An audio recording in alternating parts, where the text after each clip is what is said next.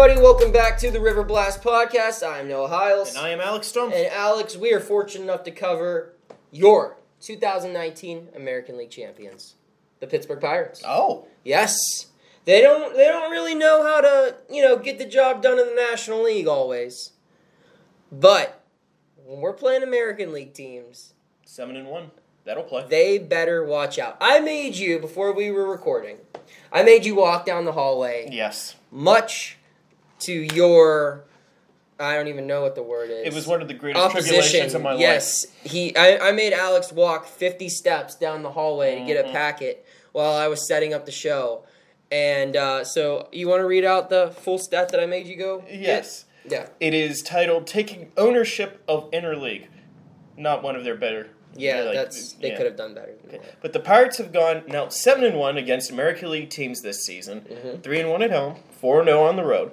They went 15-5 against American League teams in 2018, and since 2013 they have posted the best interleague baseball among NL teams. 80-48 now. That'll play. And you know what? Last year that 15-5 against the American League team. Against American League teams, let's be honest, that's the difference between a winning record and a losing record. Yeah. Overall.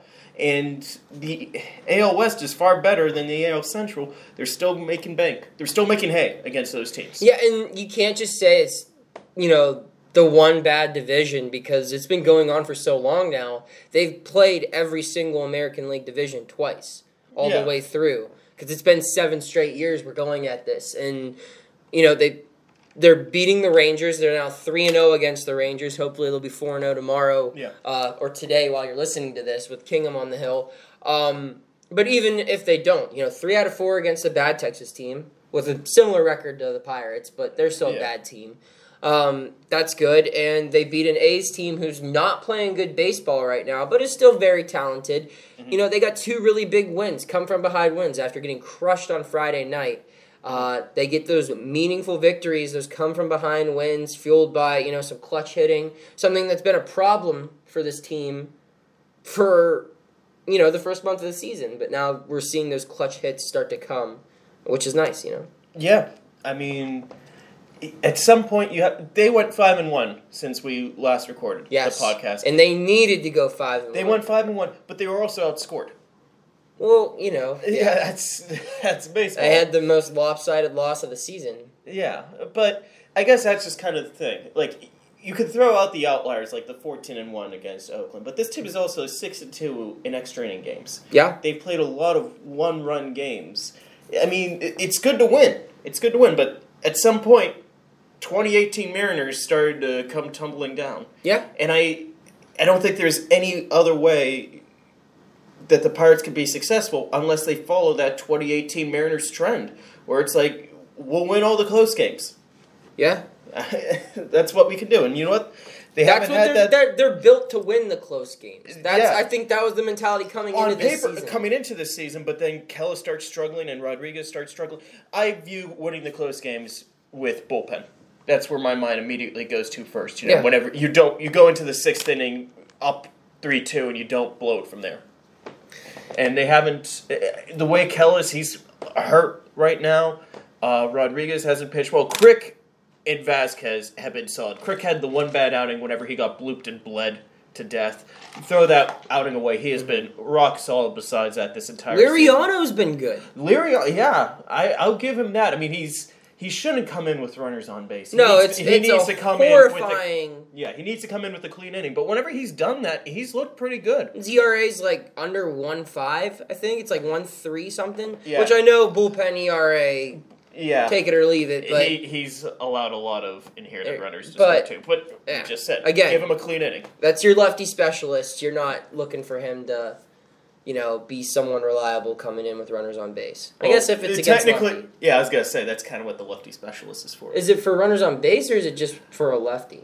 Ideally, lefty runners on base, because it's one thing if you're up like 5-3 and, Barry Bonds comes up to bat. That's you're true. a right-hander. It's like, okay, what source is he going to do? He's going to make it a one-run game. By the way, side note, Alex didn't think Barry Bonds was the best player in baseball in the year 2003. Go ahead and take a look at Barry Bonds' numbers. Wasn't from what the year I 2000 said. From the year 2000 to like the year 2005. Look at his numbers. Look at what he did during that period of time. Alex was like, Barry Bonds was the best player in baseball. We're going to take a quick detour here real fast. Because Noah brought up a picture of Pujols and Miguel Cabrera. And the tweet said, like, which one was better? And I said Pujols. Pujols was the best player, not named Mike Trout, that I have seen in his prime. His prime was the best out of any player that I've seen. Fair. And you brought up Barry Bonds, and I said Barry Bonds wasn't still in his prime whenever we were, getting into baseball. The early 2000s. Yeah. Difference between early 2000s. Like, my first year, it was the 2003 baseball season. That's whenever I fell in love with the game. Mm-hmm. And, like, Bonds' best years were late 90s in, like, 2000, 2001, 2002. I don't consider 2000... I know he was still unbelievably... He was the MVP. I get it. And he deserved it. But I think 2002 is, like, the tipping point. I think 2002 Bonds was the best player... It was the best year of his career. Was the best player ever. 2002 Bonds was the best baseball player ever. It's pretty much him or Ruth. Yeah. For, like, a single season. Well, Ruth played against guys who, like, sold cars. So, I'm going to go with Barry Bonds. Barry Bonds was also juiced to me on all get out in 2002. I don't even care. My amount of care towards steroids is so low. It was the Family Guy cutaway gag whenever Peter takes steroids. Or Stewie. I love the one when Stewie takes them. You got my money? He beats up Bryant. All right. Talking point 2. Speaking of steroids, Starling Marte. Very good. Hopefully not on steroids, because when he's in the lineup, the Pirates are very hard to beat. Alex, what's your stat on this? That was a great transition. You know it. Pirates 17-15 right now. They've won 16 of those games whenever he was in the lineup. Whenever he wasn't, they were 1-9 so far this year. And Chris Archer, whenever he does his post game, a talking point he keeps coming back to is the margin of error for this team is thin. Mm-hmm. And we just basically said that they have to win the 1 and 2 run games. Yeah. And Marte, kind of a slow start, pure results wise, but he was definitely hitting the ball hard. Yeah. He's had some very clutch hits. He's played very well in center field. I know I brought up that Pablo Reyes play against the Dodgers, which I think cost him that game last Sunday. Yes. Marte would have made that play. And I guess it's just those little things like that where, he makes a play and that's one run swung in a direction. He is the best position player on this team. Yeah. And he needs to be in the lineup. And that's kind of what sucked. Whenever he was out, for those couple of games, immediate 8-game losing streak. Marte is such an interesting character. I mean, I feel despite all of the great things he's done, we've seen the arm, we've seen the glove, we've seen the bat, we've seen the speed. But, I think it's fair to say that he might not have lived up to his potential up to this point in his career. No. He probably should have had a couple more All-Star appearances. He probably should have hit a couple more home runs. He probably should have received... He has the talent that he should have received MVP votes at some point in time. Yeah. And the fact that he hasn't done that is frustrating. But on the other hand, I feel like a lot of people take for granted as to what Starling Marte provides to a baseball team.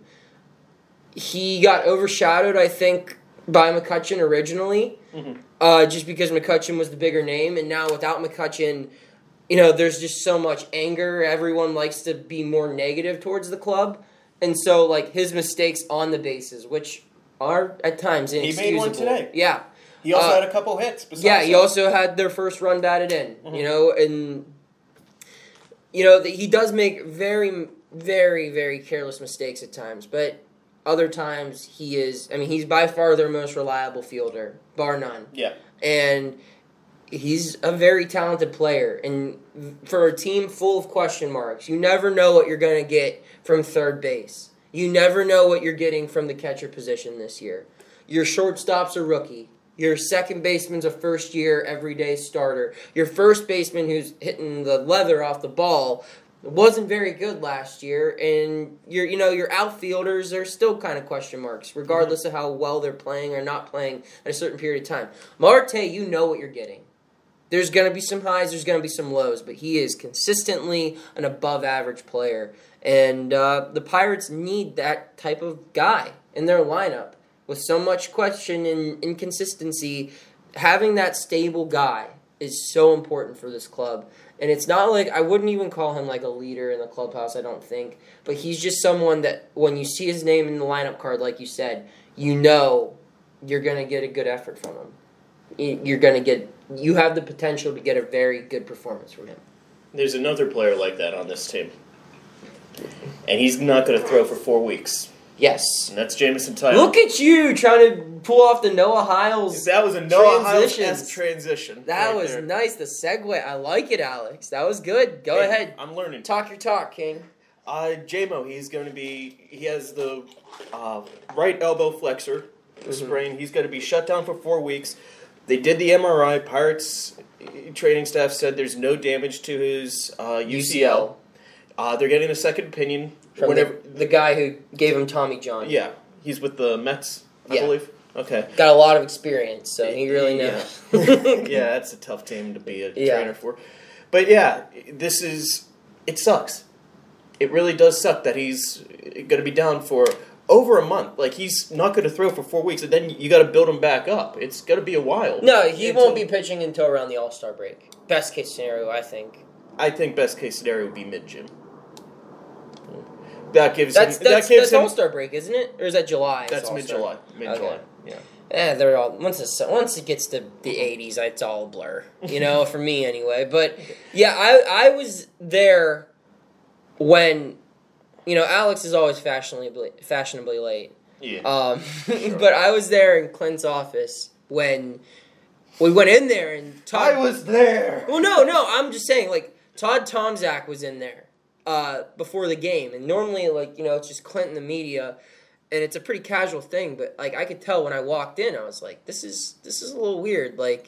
Why is Todd in here, and why does Clint have this serious look on his face?" I mean, he probably hates looking at me, but I mean, it was different this time. And Jimmy, the guy who runs the Pirates media operations or whatever, he's like, Todd's gonna talk about JMO before Clint, and when he said Jameson won't be throwing for 4 weeks. I looked around, 3 or 4 people's jaw dropped. They're like, "Whoa!" I mean, it was just crazy. It was out of nowhere. Yeah, you didn't. I mean, Nick Birdie. Yeah. You knew that was bad, right? Keone Kela even threw a pitch and he left, and you're like, "What in the world?" This is I mean, the guy finished the game. Yeah. The guy. I mean, he didn't finish. He didn't throw a complete game, but he came out. He got a win. And the only inkling at all that this guy was getting looked at was he tweeted. That's what I was going to bring up. He tweeted up that someone called him soft in the waiting room. Mm-hmm. It's okay. But yeah, I mean, it was crazy news, and you hear it on a day after the team got crushed 13-1, and you're just thinking this season's over. I mean, I was already thinking, in my mind before that game, I'm thinking, okay, well, we could deal Melky if he keeps hitting well, and Dickerson, we're probably not going to re-sign him, and, maybe we flip Archer or somebody. You're just thinking of, they're already going to be sellers, they're under 500. It's good to go 3-0. Yes, that. You needed that, and it's really good to go 3-0 before this road trip as well. This is going to be the road trip where we find out if the Pirates are good. 11 games against 4 in St. Louis, who collectively that is the house of horrors forever. 3 against the D-backs, who just swept them. Us. Yeah, and it wasn't even a game. It wasn't even a series. It was an ass whooping. Yeah, and then 4 against San Diego, who. Good team. Collectively, these 3 teams are combined coming into today? Tuesday. Yes. Yeah, coming into Tuesday, they were 21 games over 500. These 3 teams combined. If they go in early May, they are. So I mean, they're all really good. 2 of them are in first place, and the other one is right behind because two of them are in the same division, Arizona and San Diego. But all three would be playoff teams, I believe, right now. If they win 6 or 7 out of those 11, I'm like, okay, we got a team. If you go 5-6, I'm happy. Yeah. I guess you could say 5-6 on the condition that they beat the Rangers tomorrow also. So that 13 games in 13 days. It's like, well, winning record. Yeah, I think I want 7 wins minimum out of those 13. I think if you win right now win the series in Arizona, split the 2 4-gamers, you come home with 7 or what is that? 6 wins, you go 6-5. That's a successful road trip to me. That's what I just said. Yeah, I know. But then, but it sounded better coming out of your mouth. It always does, Alex. It always does. Any final thoughts on JMO? Well, what's your thought on Brault looked good tonight. Brault looked good. I mean, a couple walks on 3-2 He looked good pitches. in his first start last year as well. Pence sent a ball to the shadow realm. That was crushed. Yeah. But I think only 4 innings. He could have gone another inning, he said. He felt fine. I mean, I don't know if I like the bullpen getting that much work before this long stretch. I would have with no off days. But they kind of needed to because that Melky hit was the game decider. Yeah. So him and Kingham. I don't know whenever Archer's getting back. He's doing some tossing. Oh, and they said the other day that Archer could be back as early as this week. Okay. So, I honestly think, they're going to go through the order, and his next time around, he'll be ready to go. That would be Sunday, right? Yes, I believe. Well, I mean, he's in... That'd be Sunday in St. Louis. Yeah. So, I mean, that's ideal. You know what? It'd be nice to do that St. Louis series with the real starters. Go Musgrove, Trevor, Lyles, Archer. Yeah, and then nice. And then I honestly think for that 5th spot, then, you just alternate Kingham and Brault back and forth. You send down Lyons and you just take turns. Whoever's pitching better, you keep going. I think you need to stick with one because the bullpen needs a long man. True. Well, I mean, then you just pitch the one that... I'd just pitch the fresher one out of the 2. I don't know. Who knows? Clint will probably make the right choice. If not, we'll make fun of him on this. It'll be Brubaker or Keller. There we go. Thoughts on Keller before we move forward? Not ready. I agree. Don't screw this up. I don't get why everyone wants to rush this guy down. Look what they did the last time they did this. Yeah, with Glasnow. And people were clamoring for Glasnow in 2015. Also, whenever it was September, it's call him up, put him in the bullpen. Let's see what the kid got. It's I know that's what Tampa Bay did with David Price, but it's that is so risky to do. Glasnow was dominating. His numbers, his earned run average was under 2. He was striking out everybody, and Keller's not dominating. I mean, he's getting better. He stunk at the beginning of the season in AAA, and he didn't dominate necessarily last year. He had some good starts. He strung together at the end once he got acclimated at AAA. But Garrett Cole and Glasnow in AAA were far and above. Their stats showed. They're these are big league guys. Glasnow clearly, I guess, need a little bit more something else down there. But, I mean, Keller's not ready. Why rush him? Just because is Keller better than Steven Brault? Yes. Probably.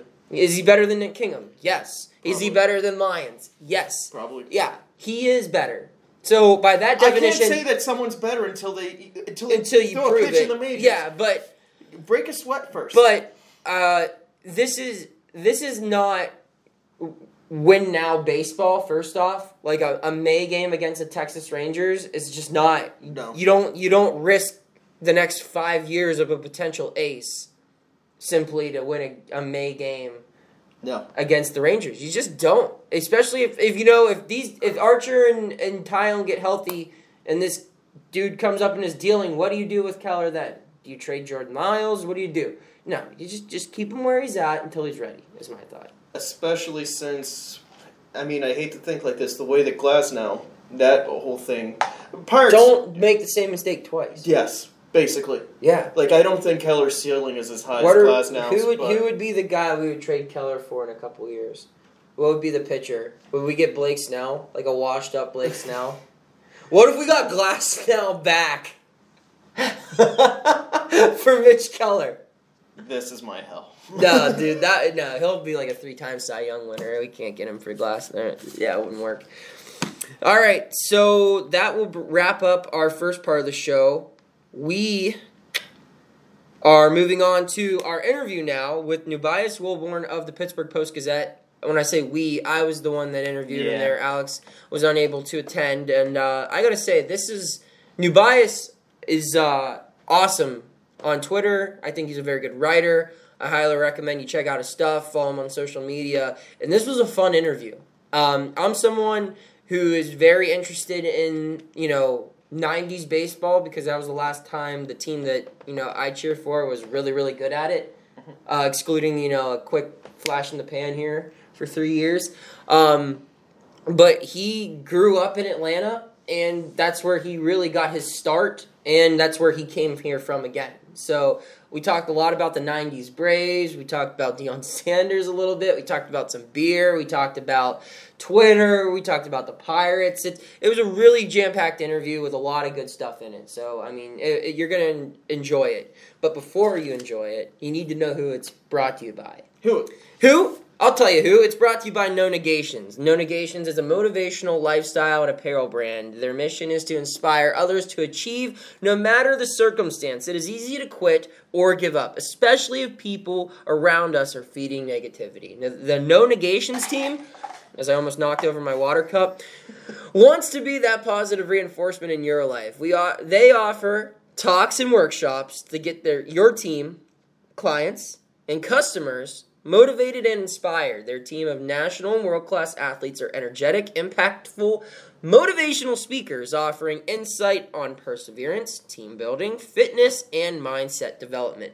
So, whether if you have a t-shirt, a hat, a polo, a long sleeve shirt, a crew neck, hoodie, or leggings, it should be a reminder that no matter your circumstance, you can overcome it if you stay consistent.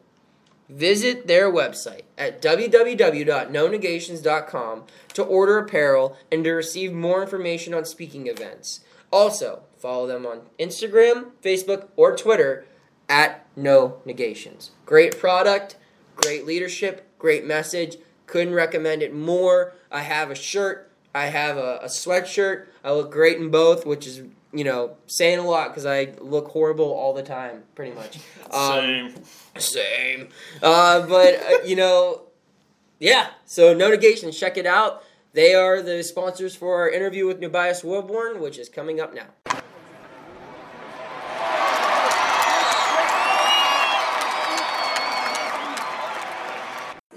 All right, so joining us now on the River Blast podcast is the new guy in town as far as the Pittsburgh media is concerned, Nubias Wilborn of the Pittsburgh Post-Gazette. First off, Nubias, thanks for coming on and speaking to me today. Hey, no problem, man. Thanks for having me on the River Blast podcast, and let's get to it. All right, yeah. If you hear any noise in the background, it's because we are doing this right before game time on Tuesday.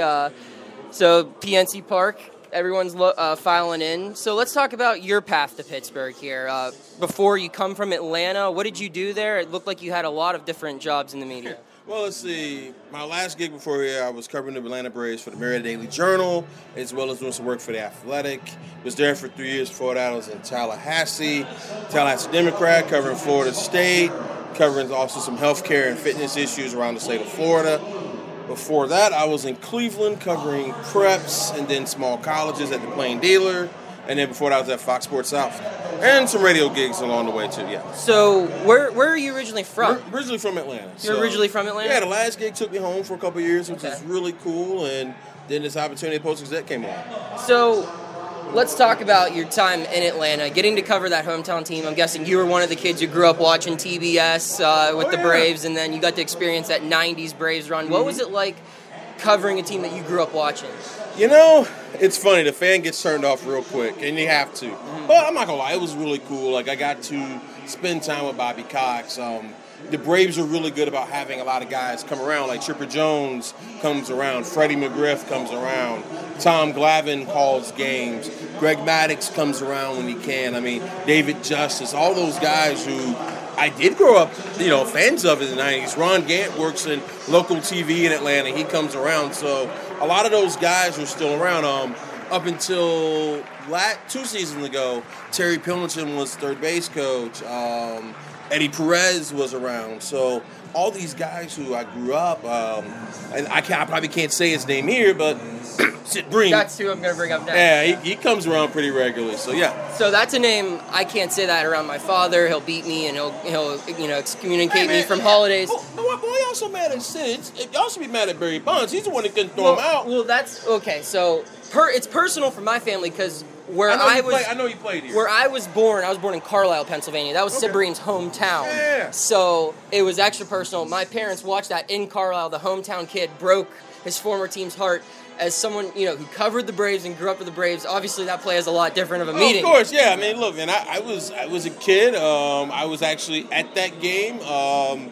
We kind of snuck in, but things happen. Yeah. But I was there, man, and it was crazy. It was, it's indescribable how I felt as a young child watching that moment.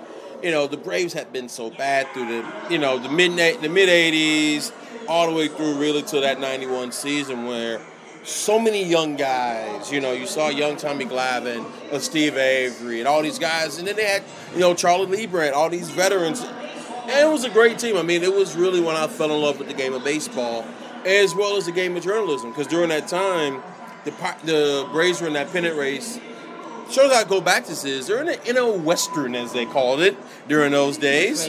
Which made no sense because it was like the Atlanta Braves, the Houston Astros, and they had a very interesting rivalry as well. The San Diego Padres, the San Francisco Giants, and, of course, the L.A. Dodgers. And the L.A. Dodgers was like a major rival. It's L.A., it's glitzy, it's glam. I'll never forget Bill Plaschke wrote an article skewering Atlanta, and I hated that man. I was 10, 12 years old. I was like, I never see him. Have you ever met him since? Oh, God, yeah, I have. So, and he's such a great guy. He really is. He's been very helpful to me in my career. He's a guy who I've sent clips to. He's really good friends. A friend of mine. I hate this because I'm not trying to name drop. No. But Bomani Jones and I went to Clark, Atlanta around the same time. And him and Bomani are cool. So Bill would read my stuff. So we, kind of got connected that way. So anyway, I say all that to say, at the time I hated the man, and probably if a 10, 12-year-old me would have had a Twitter at that time, I'd be like these idiots on Twitter tweeting Bill Plaschke, how dare you say that about my beloved city. Yeah. But that being said, I read the LA Times and all the papers. I would go to the airport and pick them up and read. I wanted to see what the other teams were saying, and actually that's how I got into the Pittsburgh Post-Gazette, because Bob Smizik at the time was covering the team, and I would read all his coverage, and Cookie and all those guys were around. So it's interesting coming full circle, me working in this town now and remembering reading all those guys back then from 91, 92, and 93, just how tight those battles were between the Braves and the Pirates. Absolutely. And then what's crazy to me is after that play, when LaVallier's tag was a couple inches off, one franchise went one direction and another franchise went another direction. And that just always sticks out to me, where that is looked at for the Braves. I know they made it to the World Series the year before that, right. But that was looked at as kind of a spark, that started a great dynasty. And for Pittsburgh here, that was a death sentence for baseball. And what's it been like now seeing both organizations who are part of that play? It was fascinating because you're right, the Braves went on that 14-year run. Only one World Series, so there is that. And 4 pennants, was that right? Yeah, 4 pennants, one World Series, a bunch of playoff appearances. But it's kind of interesting with the Braves because when they moved from Fulton County Stadium, where they were playing, to Turner, they never really won a lot of playoff series in Turner Field, which is kind of crazy. But seeing the Braves now, getting Ronald Acuna, getting Ozzie Albies, still having Freddie Freeman, now the young pitchers, Max Fried is starting to come along. They have a chance to be good, but also, oddly enough, similar vein, a lot of the fans there are mad because they didn't do what they would have thought they would have done in this year's preseason, right? They didn't sign any big signings other than Josh Donaldson, which they did sign up for $23 million. That was a little bit of money. Yeah, I know here you'd go 8-ish. People would be partying in the streets, right? And they signed a guy or just signed anybody who was worth $20 million. Yeah. That's just not the Pirates' way. Mm-hmm. So there's some similarities. Definitely not the biggest markets. Owners who get questioned, but I will also say, as much as people don't like Bob Nutting, at least you see him. That's true. I covered the Braves for 3 years, I maybe met their ownership twice, like the actual owner. Really? Well, because they're owned by Liberty Media. It's a media conglomerate. Yeah. The actual owner of Liberty Media is a man who lives in Denver, Colorado. He didn't even live in Atlanta. So I met him once when I went to cover them against the Rockets, because he comes, of course, because he lives in Denver. That's where his company's based. And then last year's playoff run, he was at a game in L.A. But other than that, like, I've seen Bob Nutting more times this year. He was at Spring for a couple weeks. He's at games regularly. He's amongst the people. I mean, you know, there's other things you can say about him, but he's around anyway. All right, one last Atlanta question, then we'll get into some other stuff. Better race entertainment, the Freeze or the Pierogi race? Oh, it's got to be the Freeze, man. Yeah. Freeze is, I mean, come on, dude. Awesome. That is just classic. You know, you get a fan who thinks he has a chance. They're running around the outfield, and then here comes the Freeze just busting it on in. You grew up in Atlanta. I grew up in Atlanta, yeah. So, prime Deion Sanders versus the Freeze, who wins that race? Oh, well, first of all, I mean, you're doing that straight up. Yeah, you don't get the head start. Ooh, that's a tough one, man, because you got to remember, I mean, the guy, Nigel Townsend, what's his name? He was borderline, like, I think, like a tenth of a second short of being an Olympian. Yeah. But Deion was prime time. Deion was prime time, and he was a very fast man. Yeah. Okay, in a 40 prime, I'd say anything past a 40. Going around. I think Nigel would get him, but it'd be a hell of a race. It'd be fun to see. You mentioned fools on Twitter. You're not shy with confrontation on social media, which I appreciate. What's your thought behind that? You just like to shine light on some of the idiots who come after you? Well, okay. So here's the thing, right? For me, I like the engagement. I like to interact with Twitter followers. I like to answer questions. I like to be inactive. But you know what? There's some mean, hateful, spiteful, racist, sexist, homophobic people in the world, and you know what? Sometimes they need to be seen. Absolutely. Hey, you know what? You wanted to tweet me, guy with the 30 followers? Okay, we're gonna shine a light on you. Yeah. We're gonna show people what you're talking about. And most of the time, those guys back down pretty quickly. They'll block you. Yeah, they'll block. Oh, I love when they do that. Yeah. Oh, I love it. Because again, for me, it's fun. Like when I'm tweeting, like I may be out to dinner, I may see a couple, I'll tweet back and I'll keep it moving. For me, it's fun. Like I don't want anybody to think like I'm upset. Now, there have been some times when I've been called the N-word that's not my name. Now that's not your name. Yeah, you know where we're going with that, right? Yeah. Now I can say the word, but they can't, but they do it anyway. All right, cool, whatever. Now that stuff's a little different. But somebody said, "Oh, you're an idiot," blah blah blah. Okay. Now let's be real. How many times do you apply for the job? You know what I'm saying? A lot of times, it's people who wish that they could do what I'm doing. And at the end of the day, if the hardest thing I have to deal with in life is some asshole on Twitter, I'm doing pretty good. I mean, when the bottom line comes is they pay me a pretty decent salary to go to ball games around the country and write what I see and hear every day. So let's talk about that. You come in, you go from a very young and up-and-coming Atlanta Braves team. Yeah. You come to this Pirates team that had only its fourth winning season in the last 27 years. But, you know, there's some exciting pitching going on here. What were your thoughts? Obviously, you're excited for the job, but what were your thoughts on the team when you came here? Well, I mean, I really didn't know much, you know, because being in the NL East, I'd only see them, you know, twice a year. I knew I liked this ballpark, but, you know, the press box is a little high, but, whatever, we deal with that. Yeah. All the press boxes in these ballparks, other than maybe 2 or 3 are high these days. Anyway, I like the pitching. I know I've said some things coming in. I'm like, I think this thing will be better than people think because I liked the starting pitching. Unfortunately, Jameson Taillon is out for a while. That's going to be tough because now you got Broughton Kingham who are going to have to fill the line until you get even Archer back. So, I mean, that's tough. But I thought that Chris Archer, Jameson Taillon, Musgrove, and Williams were going to be solid. And so far, they've proven me right. Yeah. I figured Bell was going to be a better hitter than he was last year, and so far he has been. I liked Polanco, even though sometimes his ride efficiency kind of makes me wonder sometimes. Yeah. I like Starling Marte in center when he's right.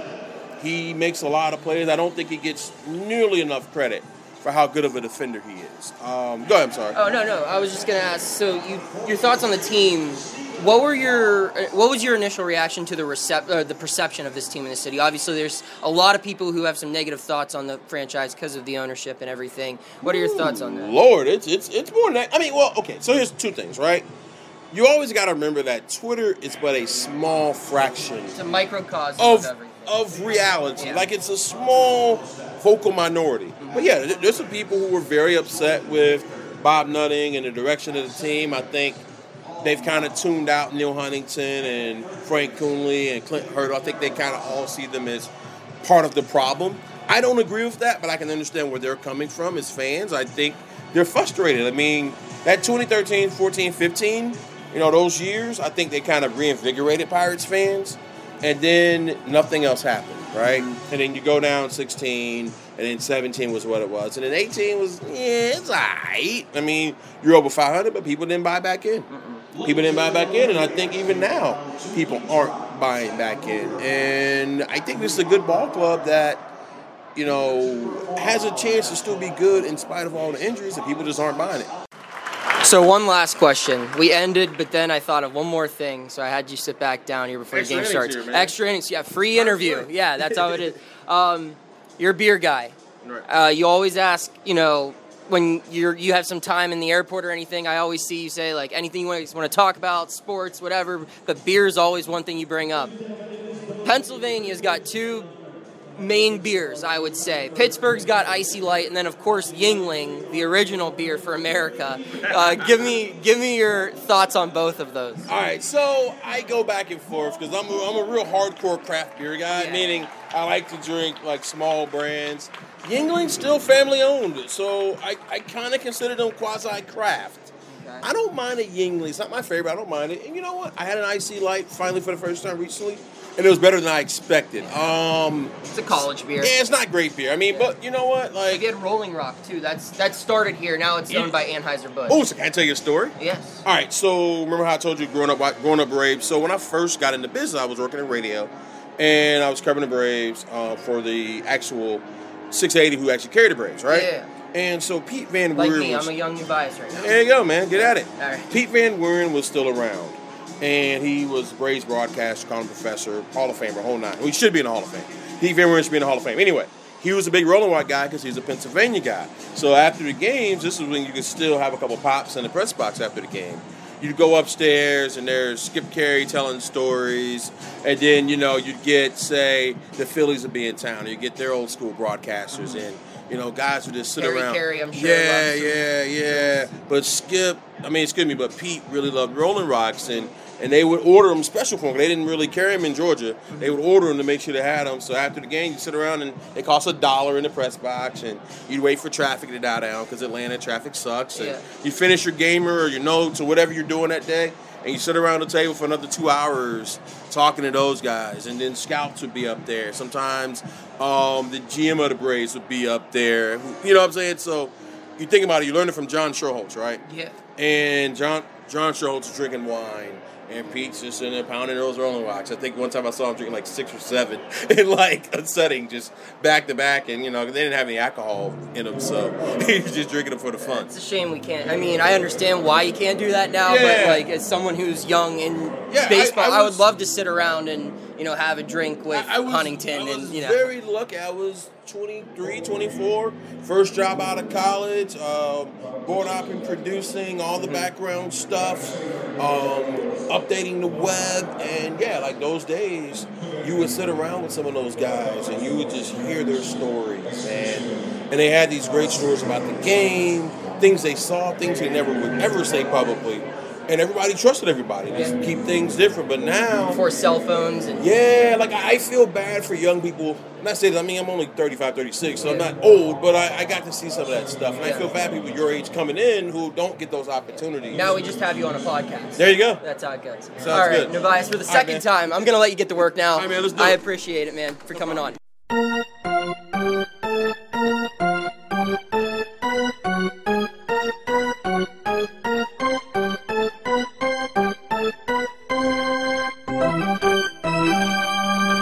So big thanks to Nevaeh Wilborn for coming on. Great interview. I had a great time catching up with him, and he's someone that I look forward to having back on. Maybe you could ask him some questions. I will next time. All right. I still haven't listened to it. Yes. As of this recording. As we are recording now. Yeah. But Alex, I am sure. Tweet out your thoughts on the interview, Alex. I want you to tweet out your thoughts on the Okay. interview once you hear it Okay. tomorrow. Because people need to know what you think of the interview. All right? Speaking of Twitter, am I giving away my kidney for content or something? No, we'll get into that. We'll oh, get okay. into that. That actually might... we'll get into that.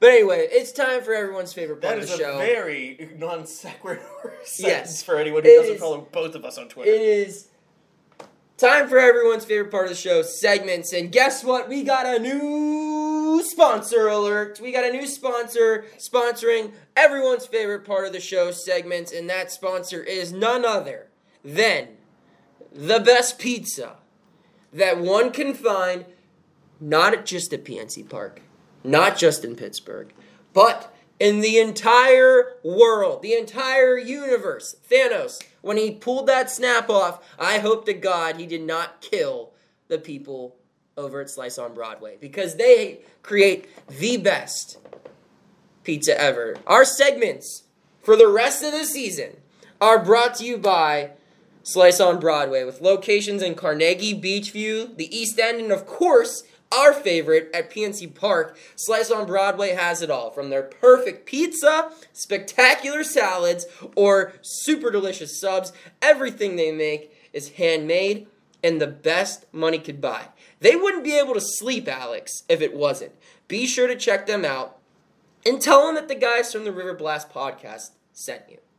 Alex, I don't know about you, but every Sunday home game that I work, Craig Riley and I, we get a pizza. We sit up here in this booth, and we have a nice little family dinner. We call it Sunday dinner. And we enjoy our Slice on Broadway pizza, and it is just lovely. Some of the best games of the season this year have been played on Sunday. You had the Puig fight. You had the walk-off from Marte last Sunday. They lost on Easter. That one wasn't great. But overall, 2 out of 3 ain't bad. Right? That's right. So, Meatloaf. yes, exactly. But they don't sell meatloaf there. They just sell pizza, salads, Okay. and subs. But awesome product, awesome people. I highly recommend checking them out. I know every listener to this podcast is a pretty big Pirates fan. So I'd assume you guys go to games. I mean, it's very affordable. It's right behind the left field bleachers. It is right behind. You can eat there before the game on Federal Street. You can stop by, see me while I'm producing the pregame show. And then you could go get some pizza there. You could actually enter it. So, secret here. Mm-hmm. When I was a kid, Slice on Broadway, maybe like high school, college, you can enter the ballpark through the restaurant. Yeah. They have like a gate where you can stand. So if you don't want to stand in line, I guess that's not really a problem anymore, getting in. But, when it's fireworks night or something and maybe a couple thousand people show up, you can cut that line. You can go through. You can enter the park through Slice on Broadway, and you can get a nice slice of za before you sit down. It's a great deal. I highly recommend it. Full pie, only $18. At a major league game, That'll play. that will play 100% of the time. So shout out to them. Anyway, that was a hell of an ad read. That is. I wanted to play them That up. was They hooked us up. They got us T-shirts. They did get us t-shirts. And no, hey, and just You know what? That was a hell of an ad read, and you hadn't even cashed the check yet, dude. no, we haven't. That is a lot of faith that you have in them. Uh, That's how much you like the product. I mean, That's how much you trust the product. I have cashed the check. I deposited it Okay. through my mobile banking. Okay. We So- can cut this out. No, we don't need to cut that out. I just want to say, like, I've cashed the check. They have paid us. You know Anyway. what? I don't do mobile depositing. Of course you don't. Alex, because you're freaking old. We'll get into that. We'll get into Yes. all of that. Anyway, it's time for buy, sell, trade. I'm going to start because Alex is just old and he takes forever. All right. Buy. Okay. I am buying Stephen Brault as an opener. With this 5th spot in the rotation, if your best pitching prospects aren't ready for the major leagues, and if your best starting pitcher is going to be out for an extended period of time, you're a small team. We talked about, with our last guest we had on, how the Pirates need to get innovative. This is the time to do it. Stephen Brault, I think, is the perfect opener. Left-hander, guy who could come in, give you 3 innings, just get you through that order the first time, and then hand the ball over to someone else. I liked what I saw from him today. I liked the way they used him last year in the first month of the season. He wasn't going 7-8 innings when he was starting who was it that was hurt? Musgrove. Musgrove was hurt, yes. So when Musgrove was down and they had him filling in there, He was going 5th inning, just getting into the 6th inning, sometimes only going 4 2/3. Take that and make it a little bit less. Just give him 3 innings. Give him that opener role. I think that could be his future in this league. Because I don't think he has what it takes to necessarily be an everyday guy in the starting rotation. I'm not going to distract you for too long, but that first inning, he was great. The 2 strikeouts and the flyout.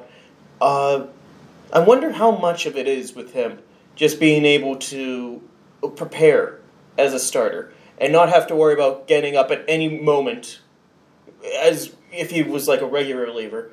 And if he's just going to throw the first inning or 2, he could get into a routine. Yeah. I wonder how much that routine plays a role. I don't know. I mean, the routine and the preparation is one thing, but I just think some guys got it, some guys don't. I mean, you look at his first pitch, rate is not good. Like he doesn't throw a lot of first pitch strikes. He gets into a lot of 3-0 counts. I mean, his stuff isn't electrifying. I mean, I think if he was a right-handed pitcher, he wouldn't even be in the major leagues. That's fair. But I mean, that's no slight on him. I mean, you have guys like that on every team, and most of them are left-handers. Yes, and I think that this is an ideal role for him. So that's my buy. I'm selling Alex for home runs, essentially, is what I've been doing on Twitter. So Sunday, if you follow me on Twitter, free plug, at @Noah_Hiles95, I was tweeting during the extra innings. I just pick random batters, and I would say, if it's such and such, if Cole Tucker, if Kevin Newman, if Gregory Polanco, if Jung-Ho Kang, if one of these guys can hit a home run, Alex will do this. And at first it was... It was innocent. At first it was innocent. It was like, I'll make Alex eat another Pittsburgh cone. I'll make Alex give me $5. And then it got a little bit higher stakes. I said, I'll make Alex buy a random person a puppy. And then it got to the point where I was signing away Alex's vital organs. Yeah, just saying Alex will give a kidney to someone in need if Jung-Ho Kang hit a home run. If Jung-Ho keeps at it, he might need another kidney, so that would have been fitting, but... Alex, thoughts? This was a little too mean-spirited for me to tweet. But I was going to shoot one back and be like, if so-and-so hits a home run here, I'll make Noah Hiles take away a puppy from a child. That would have been good. I was like, I really want to... It's just a little too mean-spirited. No, dude, that would have been good. That would have been good. I think I'm going to make that a thing, though. I'm just going to make Alex do stuff. Okay. Yes, that's good content. Okay, well, like on Twitter. Yeah, thanks for letting me know. I mean, you can do that for me too, but I feel like, yeah, I like that. We'll just cash checks for one another. Okay. And then we'll have to deal with it. My ground rules. Are there ground rules after we just established giving a puppy? Nothing involving cheese. That's my one ground rule. What's your one ground? Give me your one ground rule. You know what? I'll double up on the cheese. Okay, so no cheese. No cheese. We're shaking on this. All right. You're gonna get a fucking tattoo by the end of this season. All right. Anyway, that is my sell and my trade. I am trading Robbie's interviews with fans during the middle of the game for anything. I like Robbie. He's a nice guy. But these fans, like, I love the tweets that come along with it. Like, a fan does literally anything, and, like, Robbie is just sprinting. He runs harder than JB Shuck to first base. I mean, the guy, no joke, the guy wears a suit with, like Jordans, or, like, not Jordans, but, like, basketball shoes, because he's, like, walking a lot. I mean, and he works very hard. He's a very nice guy. But, like, these fan interviews, man. I mean, some people are meant to be interviewed, some people aren't. And I wish the producers at AT&T could understand that. Alex, any thoughts on my buy-sell trade? Okay, I'm good. I already made my comments, I think. I have nothing to add on the Robbie front. Okay, my buy. I am buying Gregory Polanco. A couple well-hit balls today. Went over the stands. I'm seeing some good swings from him. Yeah, he's come back. His bats look fine. Yeah, the fielding has been garbage. He was caught stealing because all he today. did was work on hitting. But you know what? He can't throw anymore, but he can still swing. Yeah. If only there was a position that existed. There is no such position in the good league. Yeah. So, yeah, I'm buying that he's back. The Pirates need his bat. I think they're going to get it again. I am selling. This is a bit of a hot take. I am selling the general consensus that Brian Reynolds is much better than Jason Martin. You're selling? I'm selling that. Which is why it's kind of a hot take from me here. Brian has done very well. I think this is the first start he made where he didn't get a hit. So the hitting streak would have been 11 anyway. Which, Hurdle did him dirty, but, game over a hitting streak, obviously. But I look at the quality of contact that he's making. I looked at the quality of contact that Martin made. Stat I like Xwell, they were basically the same. They're hitting it well. Both of them hit it well. I mean, that's not a knock against Reynolds. He's still hitting the ball well. But so did Martin. Difference is Reynolds fell in for doubles and Martin's were flyouts. So, I don't know. I'm going to be intrigued the next time those two are in the majors together. Just comparing and contrasting those two. Because we had, those couple games where whenever they were in the outfield at the next same year time, they very well could be competing for a starting spot. Yeah. There's I would say there's a 65-70% chance that's the case. I think that is kind of the plan on paper right now, unless something happens with Dickerson that they extend him or someone else comes in. Or if Melky's like, I ain't leaving. Wolf of Wall Street style. Yeah. Just imagine Melky and Jordan Belfort. All right, continue. You know what I love about Melky is everything. Besides that, is the face he makes every single time the Pirates tweak the lineup, where people are angry, looking tough, and there's Melky. He's got kind of like the. He's got a mouthful of slice on Broadway. He's eating the garlic knots there. Highly recommend them.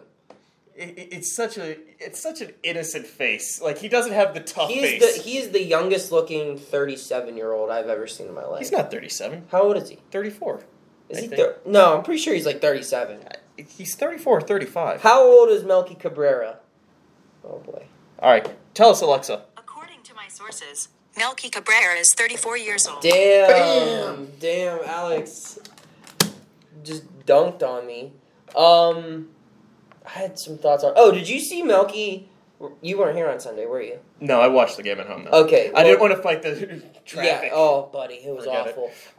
But Melky, on that walk-off from Marte, they didn't really show it well enough, I thought, on camera. On the replay or whatever.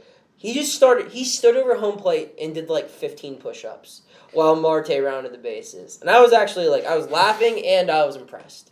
Because I didn't expect either thing to happen. I didn't know he could do that, and I didn't think he would do that. Alex, that's your...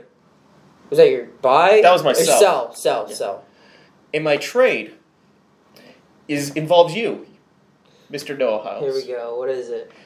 I am trading your garbage can Ben Roethlisberger, Big Ben. Oh, we're dipping into my other podcast. Yes. See, this is something I love about Noah here. Yeah. Is the fact that he sees this guy running in the marathon, dressed up as Big Ben. He's like, I could do that. I could kick his ass. I could. And he can make it a competition. And yes. you did. You did. Freaking worked him. So I would like to see you do the Big Ben thing, but marathon next year. Without Big Ben. Do you think you can run a marathon? I can run a half marathon. Half marathon? Yeah. All right, then I want to see you do the half marathon. I can't. I don't like... I know what I'm about. I don't like marathon people, but I legitimately do think. I mean, if you look at me now, I'm not you don't look at me and think that's Marte. You look at me and you see Melky. So sneaky athlete. Yeah, I would say I am sneaky athletic. On a good day. How fast did you run that mile with a trash can over your head? 6:52. I have never been able to run a 6:52 mile. In my prime, I ran and I had, humble brag, I had the middle school record at Bergenstown. Bergenstown middle school. Peaked in middle school. Well, no, it was the first year they had a middle school program, and I was our fastest miler. So it was 5:45, I think. And then in high school, they wanted me to run track, but I wanted to play baseball, and I didn't want to do both. But I think I don't know. I could, right now if I trained, I think if I'd have to start training probably, if it was in May next year, I'd have to start training on New Year's Day. I could probably run it, yeah. Okay. So. I know I can't. Oh. I mean, it's. Whenever I was in college. But here's the thing. Anyone can run a marathon. not maybe a full marathon, but anyone can run a half marathon. It's just the training. It's like it's not like hitting a baseball where some people will never be able to do that. It's not like playing in the NFL where you need to be a genetic freak to even have an opportunity.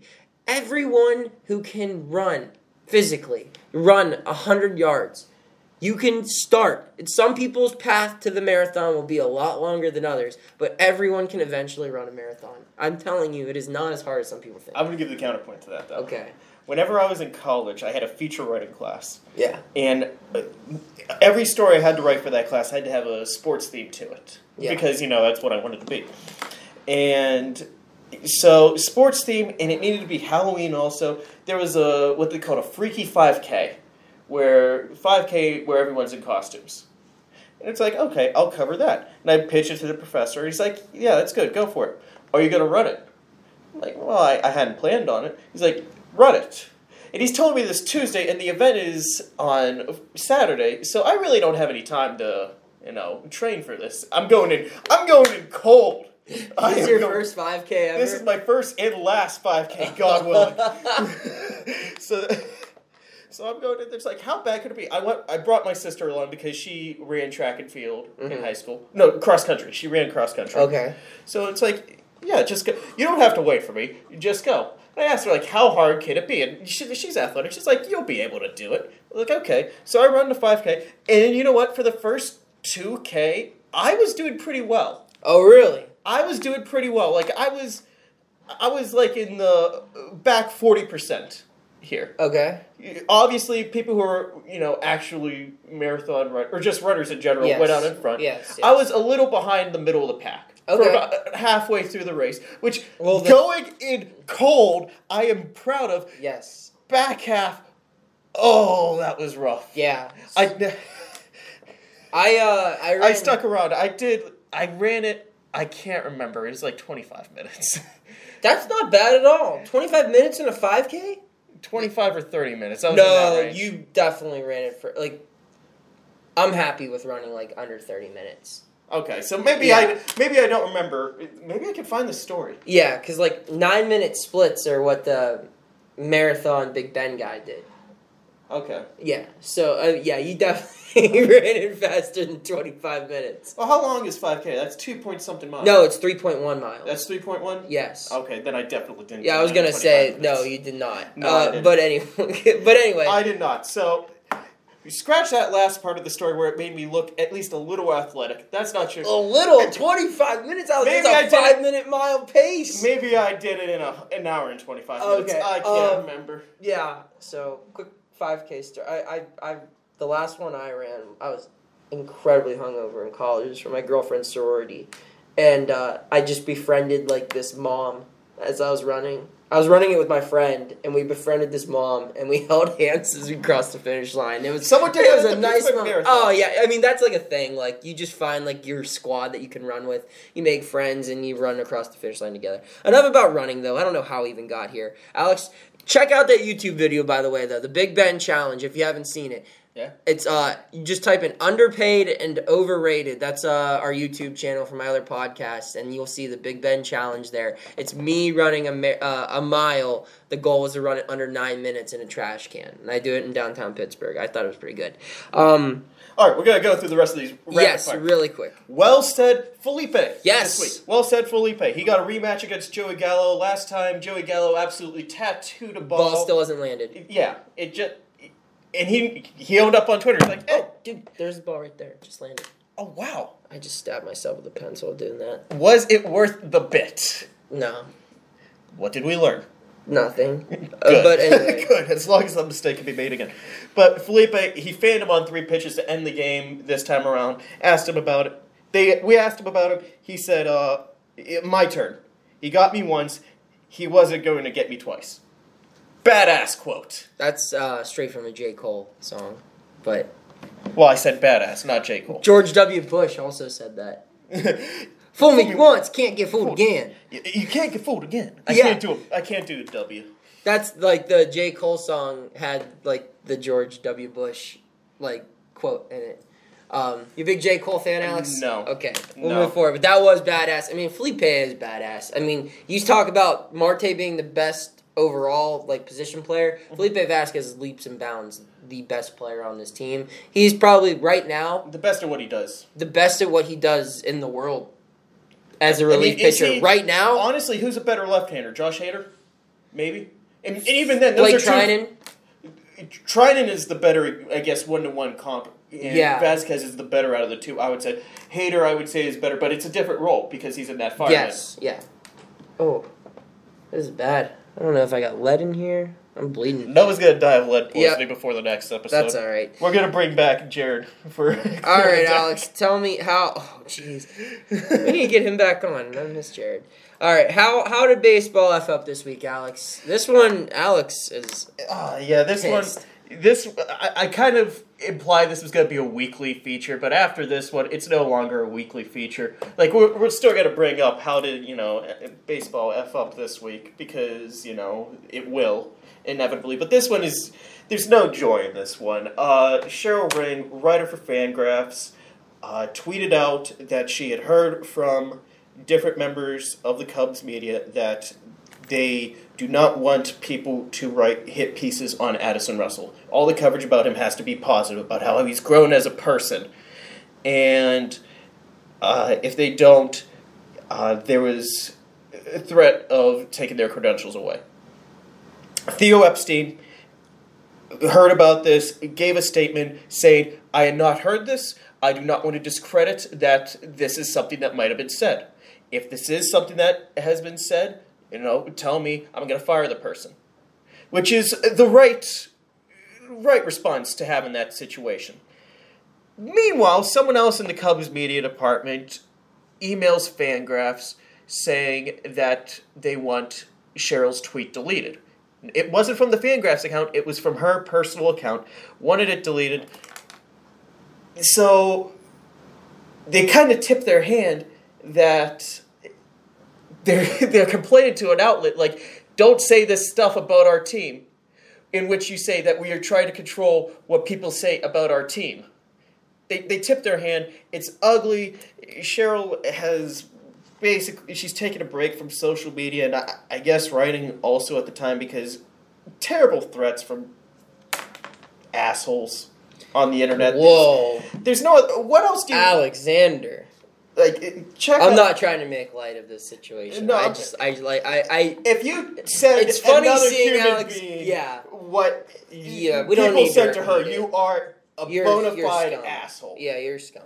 But it's stupid. Is it shocking? No, because that's where we live Unfortunately, in. that's the saddest part of this. Not one part of this story I am legitimately shocked at. I'm disappointed throughout every part of it. What's shocking to me is that so many of these people exist. You would think that by 2019 we've doxed all of them by now, but they just keep respawning like zombies in a video game.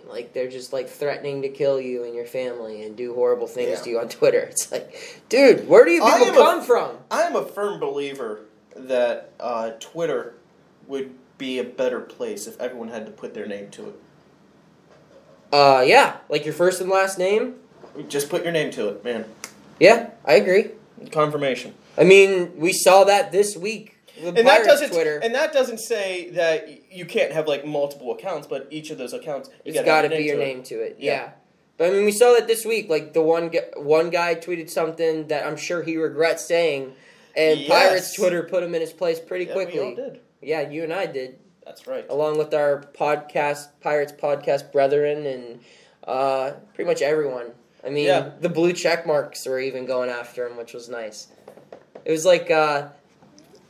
Avengers. It was... Which we can talk about now. We're not going to. I saw it Monday night. I didn't without being spoiled. Yeah. I got We lucky. all came together. I got lucky. On your left. I'm Deadpool 2. I'm Deadpool 2 right there. With... What's your superpower? I'm lucky. Alrighty. So we'll wrap up the show now. Pretty long episode, but it was worth it. It was fun. This was good content. This was nice, yeah. Alright, wrap up the show. Bold predictions. Alex, I'll let you go first. Bold prediction this is what we're going to do now to wrap up every show. Bold prediction for the road trip hardest part of the season so far, without question. What's your prediction? Jordan Lyles goes 2-0 on it. Okay. All right. I'm going to say they're playing 11 games on the road. Mm-hmm. I'm going to say 10 home runs. That'd be nice. Or more. That would be real nice. I mean, they're not necessarily... Arizona's a hitter's park. Petco's definitely not a hitter's park. No. And St. Louis, take it or leave it. I'd say more towards a hitter's park than a pitcher's park. It's pretty similar to here. Yeah, it's pretty neutral when compared to the other two, though. Yeah. So, I'm going to say 10 home runs. That'd be nice. On the road trip. That'll be it. Final thoughts? It's good to be back. It is. What do you mean good to be back? We do this every week. I guess, back doing this in PNC Park. Because last week we did it at your place. My place sucks. It must be awful. It is absolutely terrible. I get you drinks when you show up, and I let you sit in the recliner. Yeah, I'm a real jerk. He's just awful. Yeah. But we're going to do the next couple ones not here. It's nice to be out here. In the routine at PNC Park, looking at beautiful downtown Pittsburgh. Yep. Lit up at midnight. You hear the saxophone man playing in the background. Yeah, it's nice. It is nice. My final thoughts would be check out both of our sponsors at No Negations on social media. Slice on Broadway. Check them out. Get their pizza. It's great. You could get the Slice on Broadway pizza and then get fit with the No Negations. Burn off them carbs. And then just do it again. That's No Ohio's motto. I'm not working out to get skinnier. Perfectly balanced sponsors. Yes. As all things should be. As all things should be, Thanos. Be sure to follow us on Twitter at Noah_Hiles95, at AlexJStump. Be sure to like, rate, subscribe, review all of our stuff on all of your podcast platforms that you download. Tell your friends, tell your enemies, tell anyone who's anyone what we're doing here, because we work hard to give it to you, and we hope that you enjoy it. If you're ever here at a ball game, feels like the Pirates aren't going to be here for another year because they're going on this long road trip, but toward the end of May, if you're at a game, hit us up. We'd love to come meet you if you want to hang out. Until then, we will sign off as always saying, let's go Bucks.